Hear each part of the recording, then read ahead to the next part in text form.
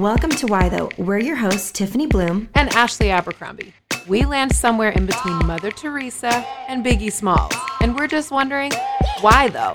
We all have questions, from our existential crisis curiosities to our, hey girl, why your eyebrows look so good though? And we want to tackle all of those questions with you.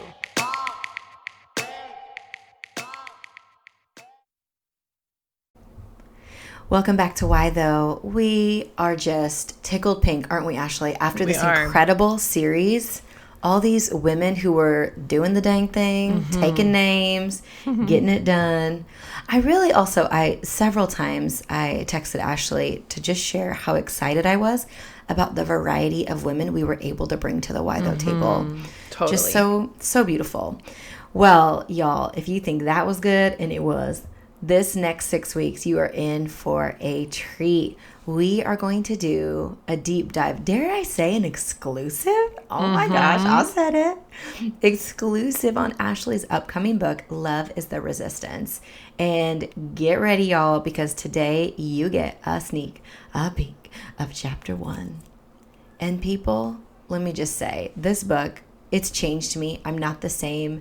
Ashley, I just got to your horn, girl, because Love is the Resistance. I love that you took two seemingly dichotomous words and placed them together and gave such a vision for what life could be for a believer who loves God and loves people and wants to operate with kindness and the fruit of the Spirit in this divided day and age. And Ashley leads the way on this so well in her actual lived life.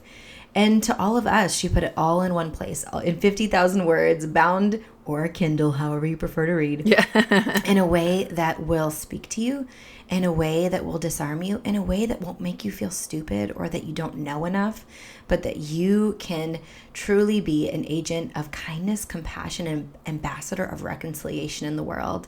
And so, without further ado, Love is the Resistance, Chapter 1. Woo! Here we go, guys. And before I dive into this read, because I'm so excited about it, I wanted to also invite you guys to help me spread this message, because we have an opportunity for you to join the launch team for Love is the Resistance. And if you enjoy helping people get along, even though they disagree, and if you are one of those people who wants to champion, families and connections and people and learn about the things that divide us and pull people together, this is for you. And I would love to invite you to be a part of this launch team. So I'm going to put a link in the show notes for you guys to join us. And this is actually the last week that you'll be able to do that. So, listen to chapter 1 and see if that moves you. If you want to be part of helping spread this message around the world, I would really, really love to have you on the team. So without further ado, here's chapter 1, Learning Love. Love is resistance. It is a push and a pull, forcing us out of our comfort zones, stretching our borders and beliefs, calling us higher, helping us migrate towards something new. Love is a taste, a melody, a memory. It is a people, a place, a vision, a hope. Love is a fight, a prayer, a counter to cynicism, bitterness, and rejection. It is sorrow and grief, leaving and staying, joy and gentleness, humility and horror. It is the reason I ache and the reason I live. Words do love no justice. In our desire to discover the reason we are here, to resolve the difficult circumstances and conversations many of us find ourselves in, we must learn to know love, to know what it is and what it isn't, to apply and relieve pressure in order to understand who we are and how our existence alone makes an impact. Love, like justice, is often theoretical in our minds. It is somewhere out there, otherworldly, idealistic, rather than the quiet, ordinary, daily resolve to love right where we are. Whether we like our life or not, love is pesky and bothersome because it is not supposed to be irritable and demands that we give up our hurry. Real love deflates our sense of self-importance and presses us to reimagine our time in order to be present and patient, to pay attention, to ask, in the situation I find myself, what is actually happening here? What is required of me? What will produce a great deal of good? Why does this moment feel insignificant and taxing? What? Who am I missing here in my desire to be somewhere else, in my wishing for something better, something more, in my attempt to control the narrative or the outcome? Love is a miracle. It is here now, commanding us to rise from slumber, reviving us to life, testifying to a necessary urgency. You have one life. It is passing you by. Wake up. Live fully awake and alive. Do not miss the moment to live. Really live in a time where presence is needed, because patience is lacking, kindness is waning, and we are thirsty for real love. Love that makes us remember who we are, that reminds us we belong to God and to each other. The Apostle Paul, a complicated biblical character and a gifted leader in the early church after the death of Christ, wrote letters to pastors and people to encourage them in the faith. His significant offering of instruction, encouragement, and warning to believers about how to live together in the turmoil of the world is still profoundly valuable to us today. His words help us to love well while we were in the process of becoming like Christ. When I look across the spectrum of newsworthy Christianity, as well as the YouTube sermons, Instagram microblogs, self-described prophets, millions of resources, and perilous comment sections, my heart aches for words of wisdom, for truth that is bound by love. In spite of my gratitude for the easy access we have to clergy leadership, I believe we are longing for a deeper well.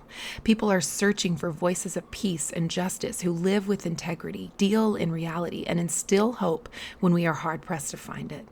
We need more people who will honestly say, these are perilous times, everything is not okay, and while the future is uncertain, we are here together, and the merciful Christ is with us. Paul, often absent in body, remained present to his people through prayer, persecution, and the written word. In one of his letters to Timothy, whom he considered a son in the faith, his words feel like a prophecy fulfilled today. But know this, that in the last days perilous times will come, for men will be lovers of themselves, lovers of money, boastful, proud, blasphemers, disobedient to parents, unthankful, unholy, unloving, unforgiving, slanderers, without self-control, brutal, despisers of good, traitors, headstrong, haughty, lovers of pleasure rather than lovers of God, having a form of godliness but denying its power, and from such people turn away. 2 Timothy chapter 3, verses 1 through 5. Why does this resonate so deeply as truth? Worse, why does it seem to accurately describe the very public witness of Christians in the West? Unloving, unforgiving, slanderers, brutal, headstrong, haughty, lovers of pleasure rather than lovers of God. Good gracious, doesn't that just feel like humanity's baseline? But why? What leads us towards selfishness? At what point does our generosity and vulnerability, our innocence and laughter, rust into stinginess and impenetrability, offensiveness and cynicism? Perhaps we lack love. Culturally, it feels like an unbearable emptiness. A desperate need for significance is perpetually driving us. We feel unable to rid ourselves of loneliness no matter who surrounds us. Isolation is not reserved for single people or for those who live alone. It belongs to those who cannot bond or attach due to past and familial trauma, to those who are perpetually trapped in toxic, dysfunctional relationships, to those whose addictions and anxieties keep them from fully engaging in the healthy practices of love, to those who long for a life other than the one they are living, to those whose majority connection is digital in nature. Certainly, many people struggle to overcome pain related to love, which hinders us both from giving and receiving. And to be perfectly honest, genuine love is a holy horror show. To lay ourselves bare, to withhold nothing, to stand naked before another and quietly ask, "Do you still love me?" is a wonderful terror indeed. The places we are most resistant to love are the places we are invited to let love teach us, heal us, and help us see. Life is constantly shaping us. We cannot control what we are born into. We do not choose the foundation of love, lack, or hatred we receive. Rarely is our situation all good or all bad, but rather a gray matter of peace, pain, joy, dysfunction, connection, and grief. And these established rhythms and routines, however chaotic, monotonous, or absent they are, shape our identity, and they teach us how we are to live with and relate to ourselves, God, and others. Before we are even an adult, this is established at home, at school, and in our communities. We learn as we participate in these places with the people we spend the most time with, starting from birth and continuing throughout our lives. To better establish ourselves in relationships, it is imperative for us to understand where we come from so we can better understand where we are. Think for a second about the best encouragement you ever received. Who offered it? What did it mean to you in the moment? How does it feel now to remember it? Did it shape who you are and your confidence in yourself and your abilities? Encouragement is powerful. My husband, Cody, talks about encouragement as an opportunity to put courage in. I've found that the places and spaces we're raised, the people who shape our minds and hearts, either encourage or discourage us from becoming our truest selves. As people, we tend to gravitate toward the bad stuff. It seals itself in our memories like a bad tape we can't cut off. We play it over and over until it melts into the foundation of who we are. While that can be overcome, God wired our brains to change, to regenerate, to renew. We spend too much of our life and our time rehearsing those words and nursing old wounds.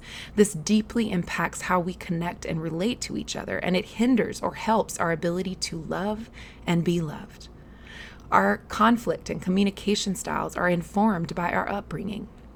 I love what Mike Foster, author and founder of People of the Second Chance, says. We learn love from people who do not love us. How true. Our patterns of relating and bonding with others are too often determined by those who love us the least. Whether we grow up with two parents, a single parent, foster or adoptive parents, step parents, other family members, or another kind of caretaker, the years we spend preparing to be an adult shape us tremendously. Peggy O'Mara, author of Natural Family Living, writes, "The way we talk to our children becomes their inner voice. We internalize the voices we grew up with and carry them with us wherever we go. Absence is also a voice. When children are left to fend for themselves, rarely asked questions, and suffer from little engagement with a parent, as adults, they might operate in the world as though they are a burden to others and struggle to share their dreams and desires and to ask for help in their struggles. If abuse is in the home, children may go on to be adults who perpetuate or put up with abuse or become one of the almost 21 million Americans who wrestle with an addiction.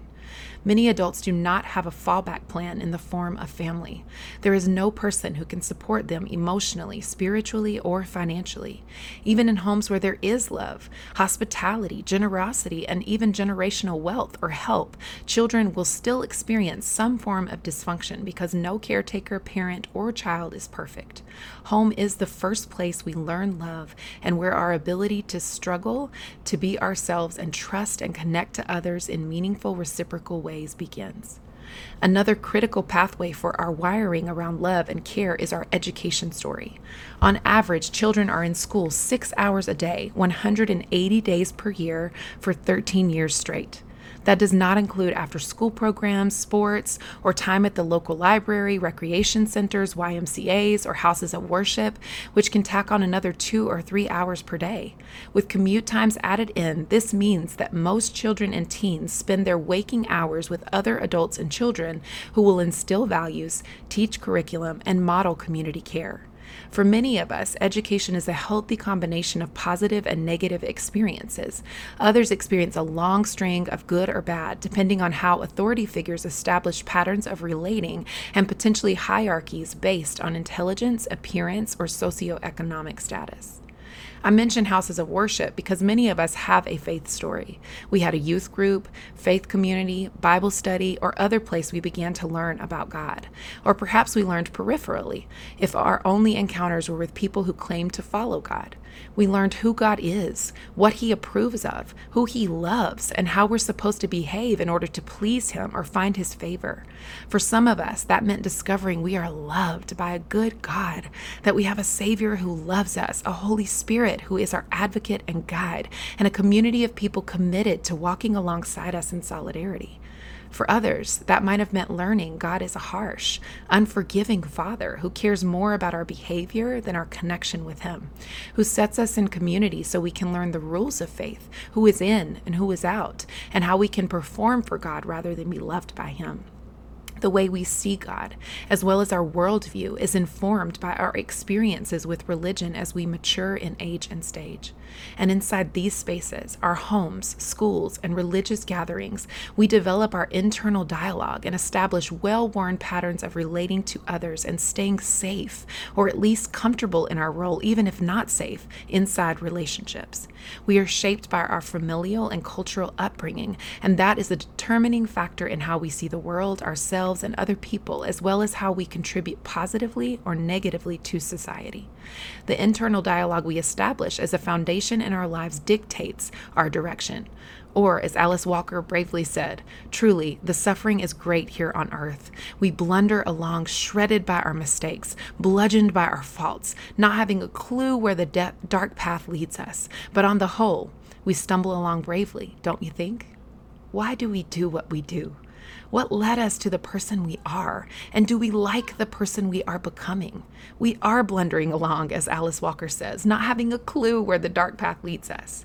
Miraculously, when we fall, we get up again, clinging to some thread of grace we found that makes life worth living. There are times we struggle to face that darkness, when we find it difficult to deal with the conflicts and tensions in our lives. But confrontation is necessary for change.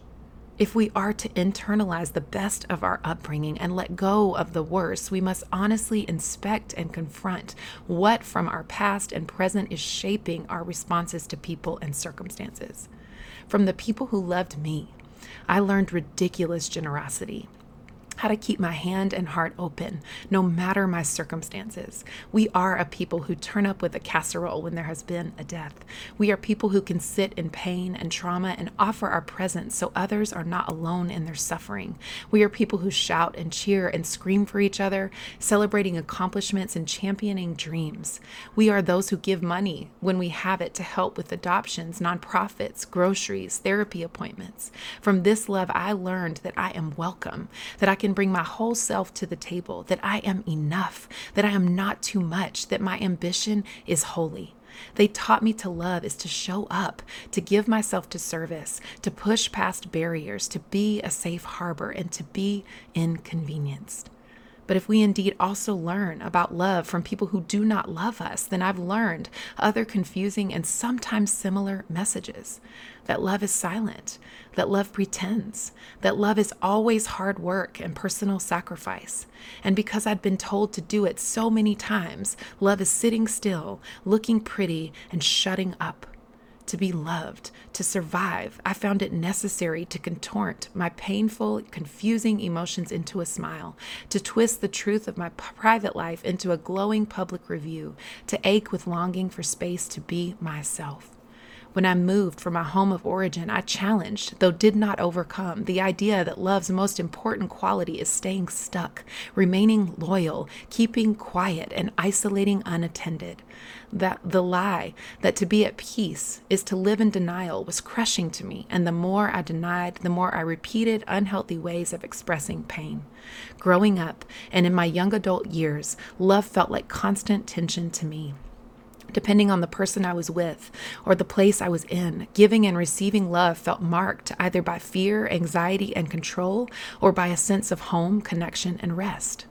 Did you also receive confusing messages about love? Where did you feel most at home?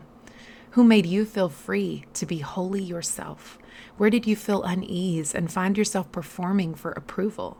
Who made you feel like you had to be perfect in order to be loved? Part of maturing as a person is acknowledging the voices living inside our heads, untangling the web of labels and names we've been given, as well as the expectations and roles we've played that are not true to who we are. Learning love means unlearning fear. Not so that we will never be afraid. An honest life is terrifying because it is high risk and high yield, but so that we can better understand why we do what we do and make decisions rooted in integrity that build the life we want to live. Not a life riddled with approvals and permissions, but a life of freedom and service. Embracing the good and the bad, coming out of denial and accepting reality, and making peace with our past are how we overcome. Why does Jesus say, A new command I give you, love one another. As I have loved you, so you must love one another. By this, everyone will know that you are my disciples if you love one another. John chapter 13, verses 34 through 35. And why is it a command? The Greek word here means an injunction or order, from the root word entelomai, to command, emphasizing the end objective, reaching the purpose, consummation, end result of an order, as envisioning how or where it ends up. The prophetic nature of Jesus' words places all emphasis on his strategic purpose, on the end goal that by our love, everyone will know that we are his disciples if we love one another. Jesus' command to love, and during the entirety of his conversation at that Last Supper, which is over 5 chapters in the book of John, is him engineering for us how and where love ends up. There was really no reason for the disciples to gather together other than their love for Jesus, aside from a few who were brothers. Isn't this true of us today? But we do not get a seat at the table only with the people we love. We sit at the table with the people God loves. This is why love is resistance. It is urgent. Christians recapture the essence of this order to reestablish our standing with God and with each other. We are not known for our love. People do not look at our communal witness and see Jesus. For many, their interpretation of God comes from us, the believers who are seated at the table with Jesus. The late Rachel Held Evans wrote in her book, Searching for Sunday, Loving, Leaving, and Finding the Church. This is what God's kingdom is like. A bunch of outcasts and oddballs gathered at a table, not because they are rich or worthy or good, but because they are hungry, because they said yes, and there's always room for more. It is time for us to recognize that we are not too good for those people, because we're all those people, a bunch of weirdos and ragamuffins. We are not in the moral purity Olympics. What is our self-righteous piety and indignation in light of Christ? Nothing special, I assure you. We are here together in our love for Christ, even if nothing else binds us but his blood. And it is time for us to get our act together. Just like love, communication is a skill we learn. And to help us learn ourselves and others well at the table with Christ in the context of our daily lives, I'll end each chapter with 4 opportunities for personal growth. Take your time here. Reflection and meditation are helpful for healing and connection. I'm offering you an attitude to adopt, an affirmation to speak, a question for reflection, and a technique to connect with God or communicate with others. All the others, even the really annoying, wish you weren't at the table, but Jesus others. As much as I love thoughtful cultural insights, unique takes on scripture, and stories that help us see ourselves and understand people, knowledge does not become wisdom until it is applied. I pray this practice will serve as resistance to the things in culture that hurry us, hurt us, and bully us into unsustainable, unloving lifestyles and patterns of relating. May we grow together and let the fruit of our labor, love, be evident to all. Attitude. I am curious about life, about myself, God, and others. Affirmation. I am able to thoughtfully examine the voices and circumstances that shaped me, and I am courageous enough to ask God to search me, to see if there is any offensive way in me, and to lead me in the path of everlasting life. Reflection. Why do I do what I do? Technique. Create space for critical thinking and reflection. Try setting a timer for 10 minutes every day to sit in silence before God without distraction or any other influence. Is there anything you want to give God? Is there anything he wants to give you? And that, my friends, is a taste of chapter 1. Oh, girl. Thank you for that. That was just incredible. I just have a few points that just really resonated with me. And listeners, I'm the one on the recording, so you have to hear what wooed me and wowed me. This was within the first 2 minutes. You said love is a counter to cynicism. Mm-hmm. And that I literally fell off my chair. I wish I should have videoed my reactions to everything you were saying, because it was quite a roll. It felt like watching one of those review videos that you watch on YouTube, someone reacting to something else. But I just found that to be so poignant and powerful, because in our day and age of cynicism, and even cynicism about our own families and our own upbringing, just and you really nailed it at the end in your affirmation, but just to really be able to have the maturity to look back at our own life and think, why do I think this way? Right. Why do I receive love this way? Why do I give love this way? Why do I have these as my benchmarks of love rather than benchmarks defined by Jesus? And so that really stuck out to me most, because we all define love differently. And so to take that first chapter and define love was just so powerful to me.